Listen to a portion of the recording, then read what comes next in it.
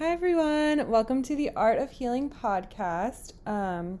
We're back at it this week with a brand new special guest. We're going to be talking about codependency today and some other fun topics that we don't know what they are yet, but get excited, guys. Here's Kate Caldwell. Hi, I am happy to be here today. I suppose I have some involuntary experience in codependency, and I do love talking about feeling better and getting better together with other people. Makes it easier.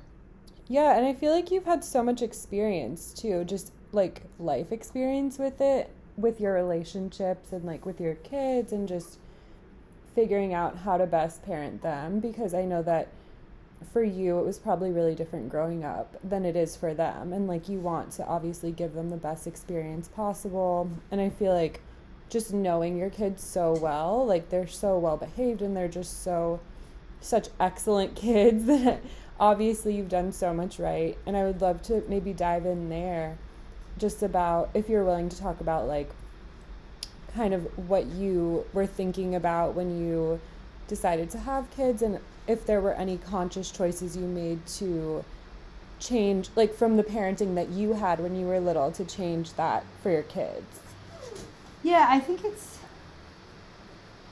it's hard. I remember having a conversation with a best loved friend who passed a few years ago, who was like a big sister to me, and worked a lot with her relationship with her mom as well. Mm-hmm. And this was before I even had kids, but we talked about that, you know, maybe rather than trying to focus on all the things I'm going to try to do better or do right or not make mistakes on, to accept at a most basic level, or to keep aspiring to accept continuously and come back into acceptance when I stray, Mm-hmm. that I am always going to be making mistakes, and that the focus is on being present and connected with the kid, or whoever else, and you know, whoever else I'm partnering with, Mm-hmm. and working with the kid,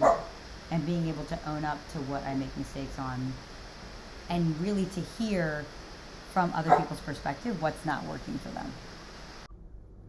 So I'm kind of hearing you say that it's important to allow, if you make mistakes, for that to happen. Especially, I know with kids, it's really important to do that because everyone makes mistakes, and it's not like a wrong thing. It just happens. It's part of life. So to allow that, and to not, obviously, if it's something really serious, that's something you're going to want to talk about, but to not like make the kid feel ostracized or make the person feel bad, and for yourself too, because I know for me, I've gone through that a lot, where I'm really hard on myself about things that happen or mistakes that I've made, and I feel like it doesn't really help me in the long run to move forward or get past it. That's kind of what you're saying? Yeah, and it's a way of, one thing I'm thinking about here is drama triangles, which is to say, you know, the sort of falling back into framing the situation and the relationship as, you know, what roles are we taking on? Who's the victim? Who's the perpetrator? Who's the rescuer? Like pulling back from that kind of paradigm, which related to that, also another sort of triangle thing that comes to me is that when we have a point of conflict, or a point of tension with another person, like our wills are not aligned, whether it's a kid or Mm-hmm. partner or someone at the grocery store, like we don't have strong practices in our culture, I find, around effective, mutually respectful and present engagement. We're a culture that much more values individualism and Right. heroism and punishing wrongdoers and things like that. And so often when there's a point of conflict, we'll tend to sort of like slip out to one of these, which is, I think the first place I ever read about this was in kind of Shojin, for whatever that's worth, and that some of us will go more comfortably into, depending on the interaction, into making excuses for the person and saying, well, I know they've got this going on, and so you know, they can't help it. Or even in sort of like a gossipy kind of way, like, well, they're really not a great person. Or they're blah, not in blah, a blah. good place. Like, Right. they're, you know, to be like, they're not a Totally. bad person. They're just not really having a good time right now. Like, things are Right. going Or wrong we can for like them. hyper intellectualize it and have like all kinds of hyper fluency and diagnostic codes and blah, blah, blah. And like, but we're still maintaining a lack of vulnerability on our part. And it's an attempt to control by sort of like pitying. But we're still not getting what we actually want, which is to engage with this person and have the relationship shift. Another thing is to condemn the person and say, or even the situation like, oh, well, you know, that school is not working, or that teacher is lazy, or whatever it is. Like, put the blame onto someone for the problem, like an interpersonal problem. Right, and then you can also cast yourself as the victim there, or you can cast yourself as the rescuer, like, oh, they just haven't understood their problem yet. I'm going to explain it to them, and then they'll be so glad I helped them get better. Like, that's particularly delusional, but I've totally had thinking like that. Yeah, in my life, me too. You know? Would you consider that kind of like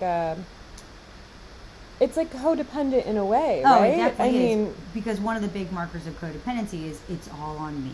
Mm-hmm. It's all like to fix the situation. Right. I need to understand things. I need to stay calm. And I think that's part of where we can get really addicted to self-help, because it's actually just this unhelpful way to keep the focus on you. Exactly. Yeah, it is. It can be very selfish. Like, it's all my responsibility, and it's exhausting. And it's like, but I think if you do have some capabilities that in a dysfunctional situation early on are of some use in some form of harm reduction or minimization or damage control, then you come to see yourself as being valuable in that, and then think, oh, that is my job.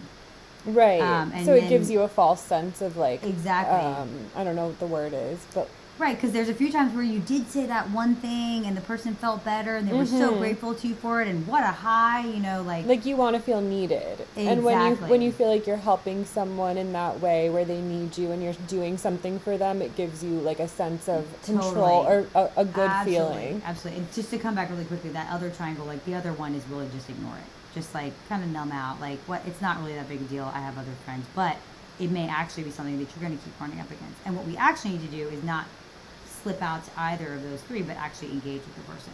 Which, yes, also sometimes we need to acknowledge when either we or the other person or both are not in a centered enough place to actually have an effective engagement. So just to ask you about that, because for me also, I've had times where with people, I feel like there's a lot of times where something will happen and it is better to just give it some space before diving back in, just to let everyone kind of cool down. Or sometimes you don't always need to like pick at everything, so I feel like there are times to let things go. But have you found a way of knowing like when to go deeper and when to let something go? Oh, that is the serenity prayer. Yes. I think one thing to do is like as a baseline builder is to diversify your community. And that's part of what's really hard about codependency, is that you get very insulated in who you go to for your support needs. And I think the path out of codependency for me has been, it's rather than just sort of like trying to escape codependency, it's moving into practices and a gut level sense of living in interdependence with the world. And so it's a lot easier to recognize, for example, yes, sometimes I'm like, well, I'm just going to give this some space. But if I notice that I'm talking about that person a lot, I'm taking, as this sort of the lingo is like taking their inventory, like analyzing them with other people, even if it's in a very sort of high-handed, like, oh, yes, I have control of the narrative here kind of way, maybe especially if it's that. I know that I still need to come back and engage with that person and be vulnerable with them, at least to try. And I think also talking to other people and noticing, and starting to sort out, what do I actually want here? Okay, so that indicates there's work to be done if you feel like you're constantly going back to, in your head or with other people, to that one person or that one incident. Yeah, and another cool concept is this idea of right-sizing relationships. that one's been really helpful to me, because rather than before, the paradigm was either like, I am all in on this person, they're part of my core tribe, hallelujah, it might be hard sometimes, but this is it, they totally get me, I totally get them. Or it's like, you're toxic to me, I have to be done with you. Right, it's like black or white kind of. Yeah. And so can you talk a little bit about the in-between of that, or right sizing as you... Yeah, well, it's like, if I'm no longer thinking that there's only 2 stores I can shop at in the whole world, like, it gets a lot easier when one store isn't carrying the thing that I kind of want that day. You know, like, I don't have to, like, go attack the store manager, as it were, because, like, why have you stopped carrying this thing that you used to carry, or you're, you know, like, that's sort of a fun analogy for me. Yeah. I think really just being like, there are a lot of places in the world to meet my needs, and letting go of some of my emotional perfectionism. Right. I remember having a conversation with you, I think, like, during one of our walks during the pandemic, when I think I was talking to you about a specific person in my life, and just saying that I always go to them, like, to get a certain, like, type of love or whatever. And I think you had said, like, there's not just one type of love in the world. Like, there are so many places you can get love, and you don't need to just continuously go to this one person to, like, fill that up. Or even in yourself, you can find it. Yeah. No, I think that's true, and I think it can be very scary at first, though. Like, that's where I'm able to be now. When, I look back on when I was coming up, like, from a very early age, I was fixated on finding a marriage partner. And I think that's, like, because my sense was, this is how you get consistent love in your life, is you find somebody to marry. Right. And I think that's such a common thought for so many people in our, it's a pressure that everyone gets in our society, especially women, I think. Yeah, I mean, talking about marriage, I think, is really interesting, just a really interesting topic, because, as someone who's 32 and not married, sometimes I feel that from society, but I also know that I'm my unique self. I'm really different from a lot of people that I know, and a lot of people in our society, and I don't feel that pressure. Like, I don't put that pressure on myself, but I do sometimes feel it around me. But I also I have to actively work at not letting that get to me sometimes. And, like, I know I've talked to you about it a little bit, but I just feel like it's just really shitty that that's what society puts on people, especially young women, that's, like, has to be what your life is, or there's something wrong with you, or whatever it is. Right. And I think that goes with the individualist culture. Like, if we actually live in communities that take care of each other, that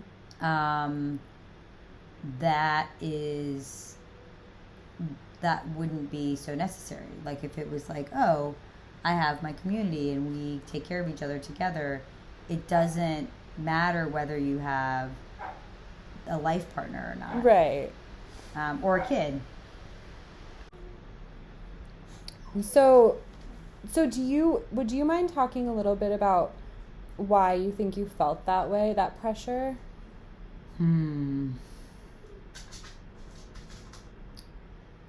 I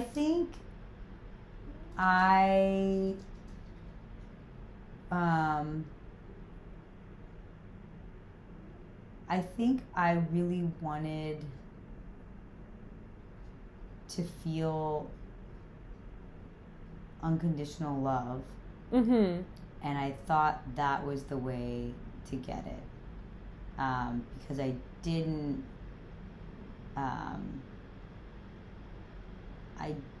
have emotional stability to the extent that I craved it in my existing relationships.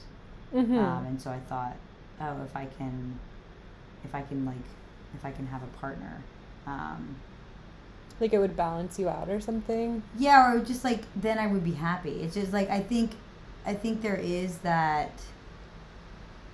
Yeah. One of my favorite stories is about Toni Morrison and her parents, and that she her first job was in, as she tells it, her first job was she was 12 and she worked in the home of a white family, and it wasn't great. Like, they weren't, I don't think they were physically abusing her, but just, it wasn't great. They weren't respectful to her, and she didn't like it, and she came home and told her parents one day, I don't like working there, they're not nice to me, especially the mother. And one of her parents said, well, you don't have to work there if you don't want to. And the other one said, listen, that place, it's not your home. You go there, you make your money, this is your home.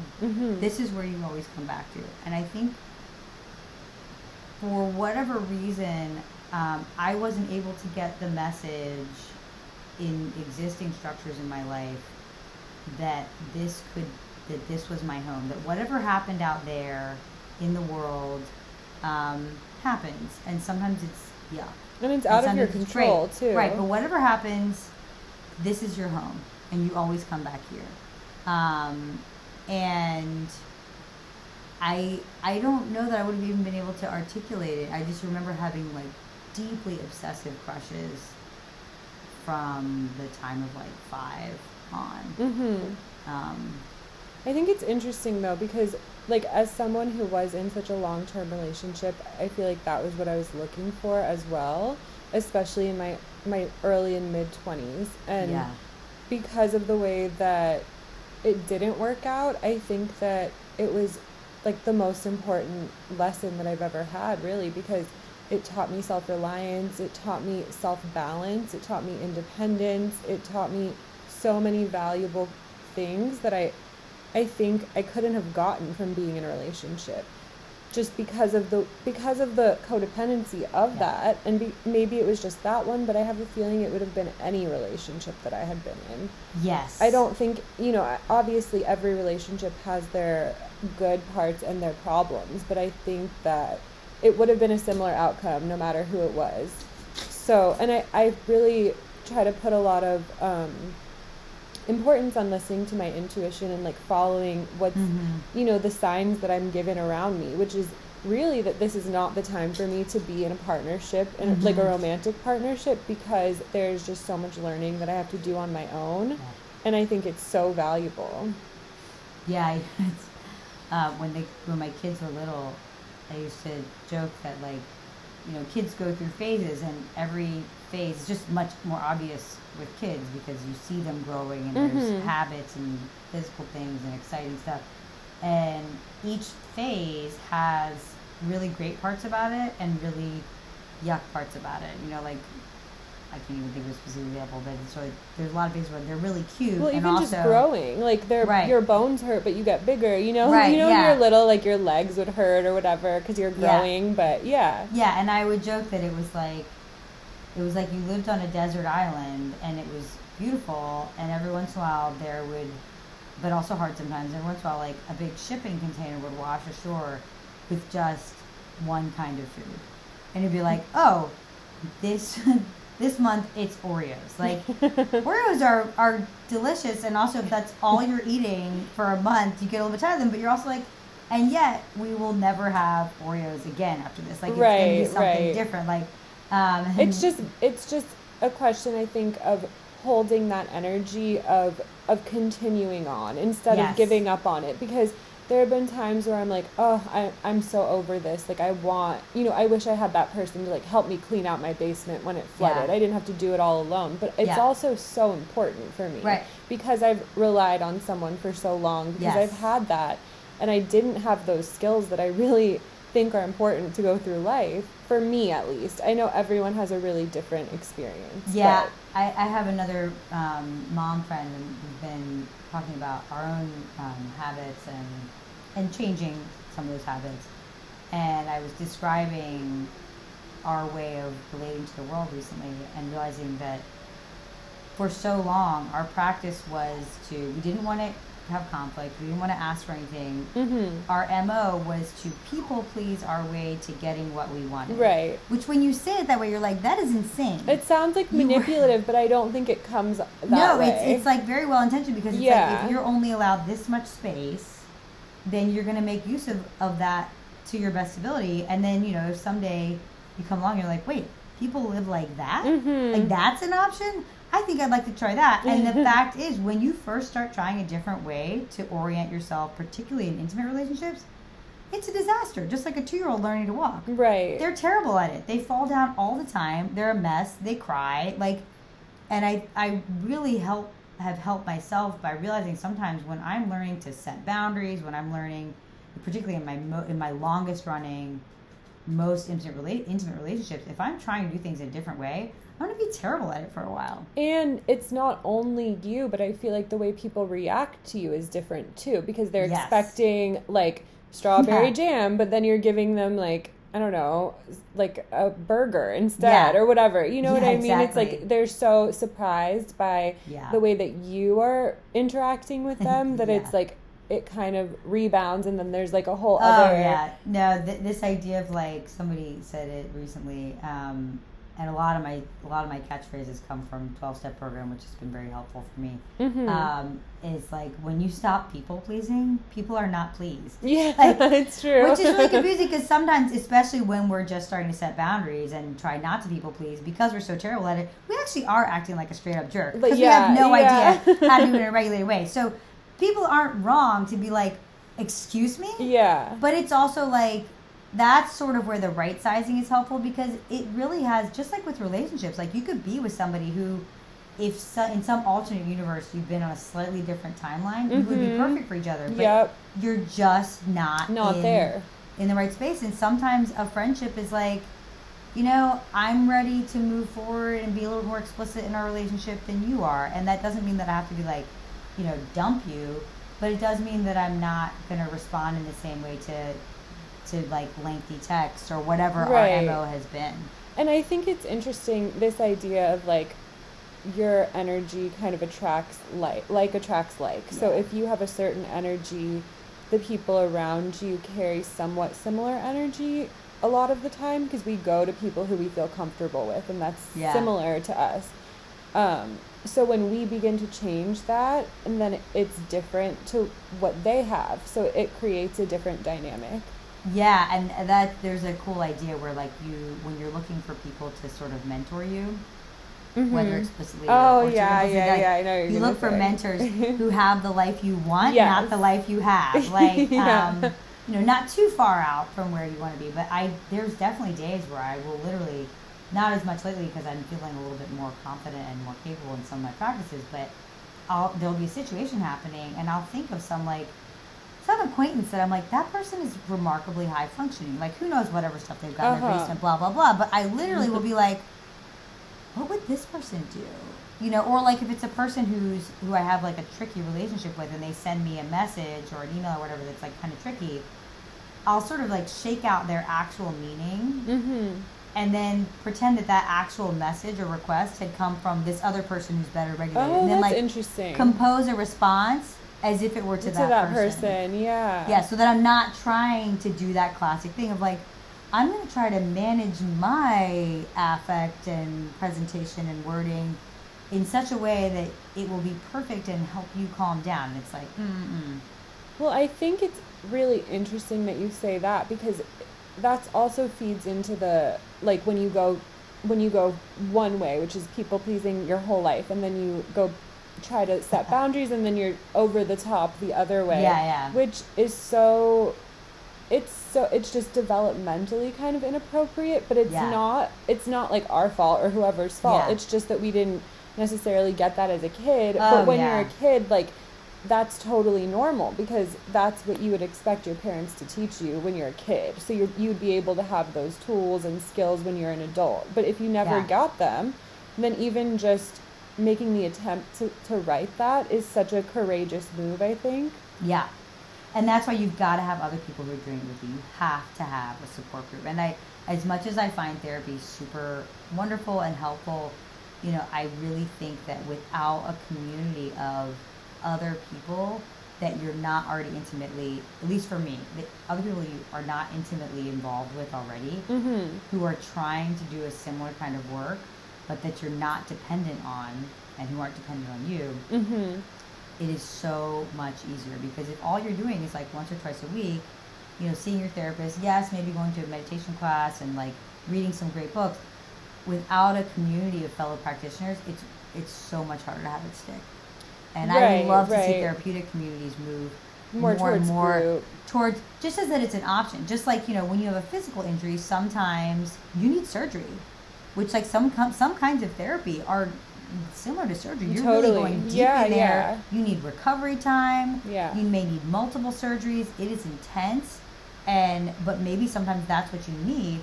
Sometimes what you need is like some great physical therapy, and then transition it into a really good yoga class. And the physical therapy is just as important, you know, as the surgery in the long run. It's just a different way of interacting with yourself. Yeah, and I mean, like a lot of my easier practices, a lot of my work now is getting in my body and staying in my body.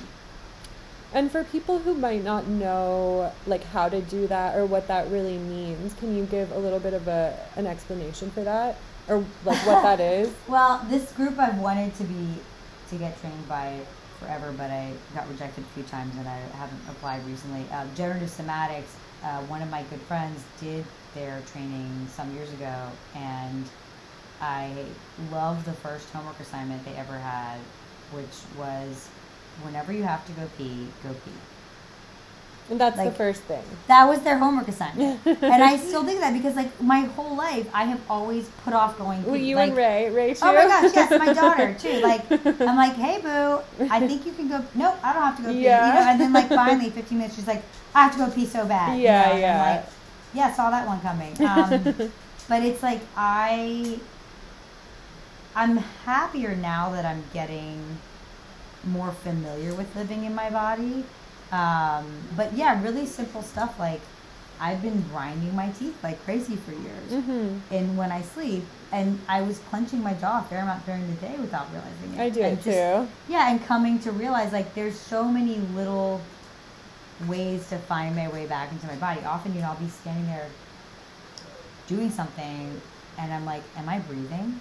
You know, like I'll often just breathe from like sternum up. Totally, I do so the much same of the thing. day. Unless I'm consciously making an effort to have like correct breathing, it doesn't happen. I also highly recommend the generative somatics centering practice that they do. It's just a basic like somatic centering practice where you go from your gravitational center, so like that spot a couple inches below your belly button, which is your center of gravity when you're standing, and to then center in your physical length and feel that, you know, like which they take to be also sort of like a physical metaphor for your dignity. Everyone else is like to own your full length and to be centered in it, your width. You know, look at where you are. This is similar to the vagal nerve, like when you're like looking at the exits or exactly, whatever. Yeah. Behind you, and then also are you, you know, centering your width, which is also like interdependence, like that, you know, connecting with others, and then centering in your depth, which is like where you're coming from, like what you come from, where, and then also where you want to go. Okay. And then finally your purpose, which is so funny because the first time I did this, like it's like I'm going to start doing this every day. Centering practice is a short one. When they got to the purpose question, which I didn't see coming, or because I forgot about it, I was like, it was like, what do you love? What do you care about? I was like, I love not being in trouble. Like, that was my first thought. Which is like a not, which is like a, I was like, oh, don't, like, I love my kids. Like, is that better? You know? Yeah. And now my purpose is to be able to understand, to identify what I want or need, and be able to communicate it to other people, and then be able to negotiate around my wants or needs with dignity with other people, and then to encourage other people, including my kids, and, you know, people that I'm both, anyone really, in doing that same work. I mean, I think that it's so interesting because I've known you for like maybe 3 or 4 years, I guess, and you know, at first we didn't know each other that well, but after watching Ray for so long, like, we've spent so much time together. And then during the pandemic, Oh, yeah. and I feel like I've just seen you show up for me in so many ways that I don't think a lot of other people would be able to do. And that has given me such hope, because I don't think that I would necessarily show up for people in some of those ways. And it has mirrored for me, like, how you can do that gracefully. And I think that's such an amazing quality that you have, that you do, because it's so rare to find that in people. But I also don't think that that's something that comes, that people would mostly know how to do, unless you've had experience or you've had relationships that have, like, fallen apart, or which everyone has. Yeah. But I don't know, from grad school, you know, we learn that most people, when they're done with a relationship, there's only two ways of ending it, which would be one, sneaking out the back door quietly and kind of, like, parting ways and just never talking again, or a big explosive fight, which would be the other way. And I think, you know, I've had both of those go down with friends or with people just many times in my life. And I think a lot of people have. And just from you seeing that there is, like, a medium in there, and there is another way of doing it that's healthier. And even in grad school, like, my teacher would say there's a this is funny because, like, Gwyneth Paltrow has reclaimed the term of conscious uncoupling, but there's conscious way to not have someone be in your life in the way that they were before, but to not just completely write them off or burn the bridge. Yeah, man, that right sizing is really, really tricky when it's been so all or nothing. Yeah. So I was curious about how you handle toxic people in your life, or if you have friends who maybe started out one way and then kind of have changed or grown into a different type of person throughout their time in your life, like how you handle it. Yeah, so first I want to make a plug for what I have found an incredibly helpful book, which is the Sarah Schulman book, Conflict is Not Abuse. Conflict is Not Abuse. Conflict Sarah is Not Schulman. Abuse. Yeah, Sarah Schulman. And that being...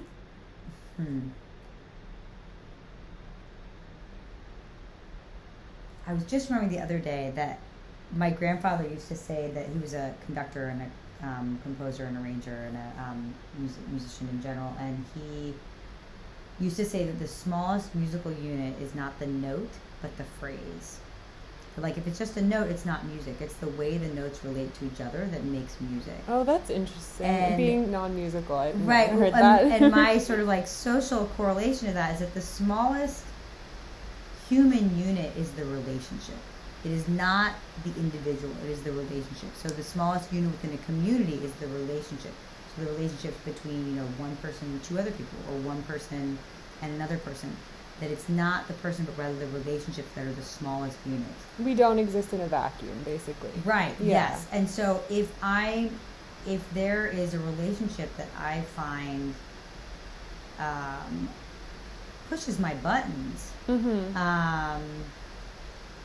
I will say, and I started doing this years ago in teaching, I would say, this kid is my, you know, if there was one kid that I was just like, you know, I'd see that kid come in my classroom and like, and I taught myself to say inside, I didn't say it out loud, but I would say, hello, spiritual teacher. And I wanted to really, I mean, sometimes I'd say it jokingly, sometimes not, but I really, truly do believe that everything can be made useful.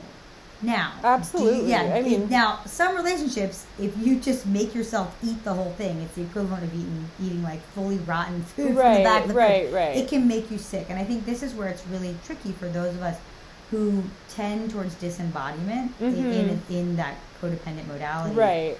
We don't listen to our signals anymore, or we only listen to them when they're screaming. Right. And so I think noticing, okay, well, what can I learn here? And pausing is really helpful. And then right sizing. Like, some people, I might have to stay in a relationship, some kind of relationship, with someone who shares a building with me who really finds my presence intolerable no or matter even what I do. Like a sibling or a parent or just people that you absolutely feel like you have to have in your life. Right. For whatever reason, Uh-huh. you are keeping this relationship, so what next? And then to whatever extent possible, trying to engage with that person to see, hey, how is this relationship working for you? But again, being able to notice when it's just too much and to say to that person, I do want this relationship. I want it to be different. The way this conversation is going right now, I know I'm not showing up in the way that I want to. I need some time for me, and then we can come back at X time. And I think those timestamp timeouts have been hugely helpful with my kids, with my partner, with family members.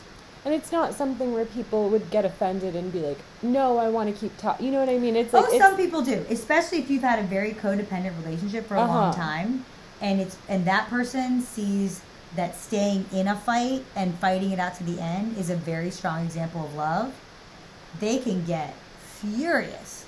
Well, I just feel like the way that you phrased it is it's so eloquent, because it's like taking responsibility that you're not in a place where where you can continue. Yes. You're not putting it on them as like, you're triggering me and I don't want to talk anymore. You know what I'm saying? It's like a different way. Totally. And I'm doing a great version of it right now. But when you're in the moment. Totally. Because often for me, like I was just saying, I don't notice that I'm freaking out and I actually can't have this conversation because I'm already in red. I don't notice yellow, just like when I don't have to go pee. I don't notice that I have to go pee. I don't notice because I'm like, I'm good. Oh, this is just a sign for me to double down on my skills. Mm-hmm. No, girl, you're about to hit empty. This is a sign for you to pull off the road and stop driving and tell other people that's what you're doing. Right. But yeah, it's this is years in, and knowing that like you are never actually alone. That even if things go completely sideways, there's always going to be another place that you can get love. Not in that, because there's definitely a version of it's like, whatever, I can always, to the left. Like, like... Well, I think it's really cool that you bring that up, just to come full circle, because like I was saying, for me, being independent or not being in a relationship with like a romantic partner right now has brought me that self-love, ironically, because I've had to have so much self-reliance. Yes. And even if I have that fight with like someone who's really close to me, finding a place to come back to love can just be in my own body or in my own self, because I know that I'm a safe place to myself. I know that like I'm comfortable when I'm even just me alone. Like I know that I have a safe place to go. Yeah. So, and that to me is so valuable, and it's so much more intrinsically valuable than having some other person be like my one safe place. Totally. One of my favorite stories about this is, that I know I've told you before, is a story that the Dalai Lama tells on himself, that he went to visit a monastery, and this monastery specialized in making cheese and fruitcake. And they took him, they were so honored to have him there, and they take him on a tour, and they keep offering him, he's like, and everywhere I went, they kept saying, try this fruitcake. And the whole time, I am wanting cheese. And I like feel like there's some relationships where like, you can get mad that like that the person keeps giving you fruitcake, but you start to realize like, I could ask for cheese. Mm-hmm. Also, I am now 42 years old.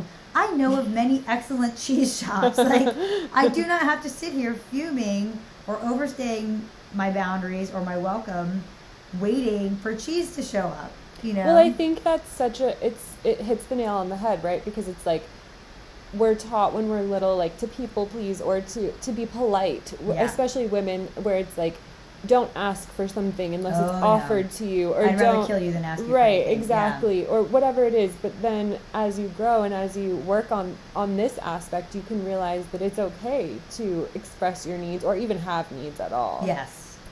Or have like opinions or feelings or any of those things. Yeah. Here's our list of acceptable feelings and needs. Yeah. Feel free to select from the menu. Yeah, I mean, it's so true. And I think especially in our society, those positive feelings are valued so much more, of course, than the negative feelings where that's what I've been working on, is like seeing all feelings as just representation of a feeling. Like that's all Yep. it is. It's not good or bad. Not It just facts. is. Yeah. So then you can allow for that to be there. Yeah. But it goes so against what we're taught, which I think Mhm. is really crazy, actually. Yeah. It's very animal, you know? Mm-hmm. Yeah. Yeah, but I'm so happy that you were able to be here today and to come on the pod. Thank you so much. Thank you. Oh, what a pleasure. And if anyone has any questions about codependency, is there a way that people could reach out to you, or is there... Oh, yeah. I mean, honestly, my best recommendation is I've actually never done Codependence Anonymous, but I've Oh, that's a thing? Yes, it is. Oh. But I've been in Al-Anon for almost 4 years now, and that has been tremendously helpful. Now, in the age of Zoom, you can find a meeting anywhere in the world, pretty much any time of day. And it's been a wonderful structure in which to build my practice of giving and receiving empathy in a way that is not codependent, like to actually build practices and habits around that in a real-time way. So Okay, yeah. so if you guys are looking for that extra help, you could always check into would you call the Look up, 12 it's step? Or, there's International Al-Anon, there's New York City Al-Anon, but at this point, because there's all these international, Zoom meetings. You can do it from Yeah. your couch. Yep, exactly. All right, guys, I'll be back to you next week with a fun new guest. Have a great rest of your, I guess it's the beginning of the week. Have a great rest of your week. Bye.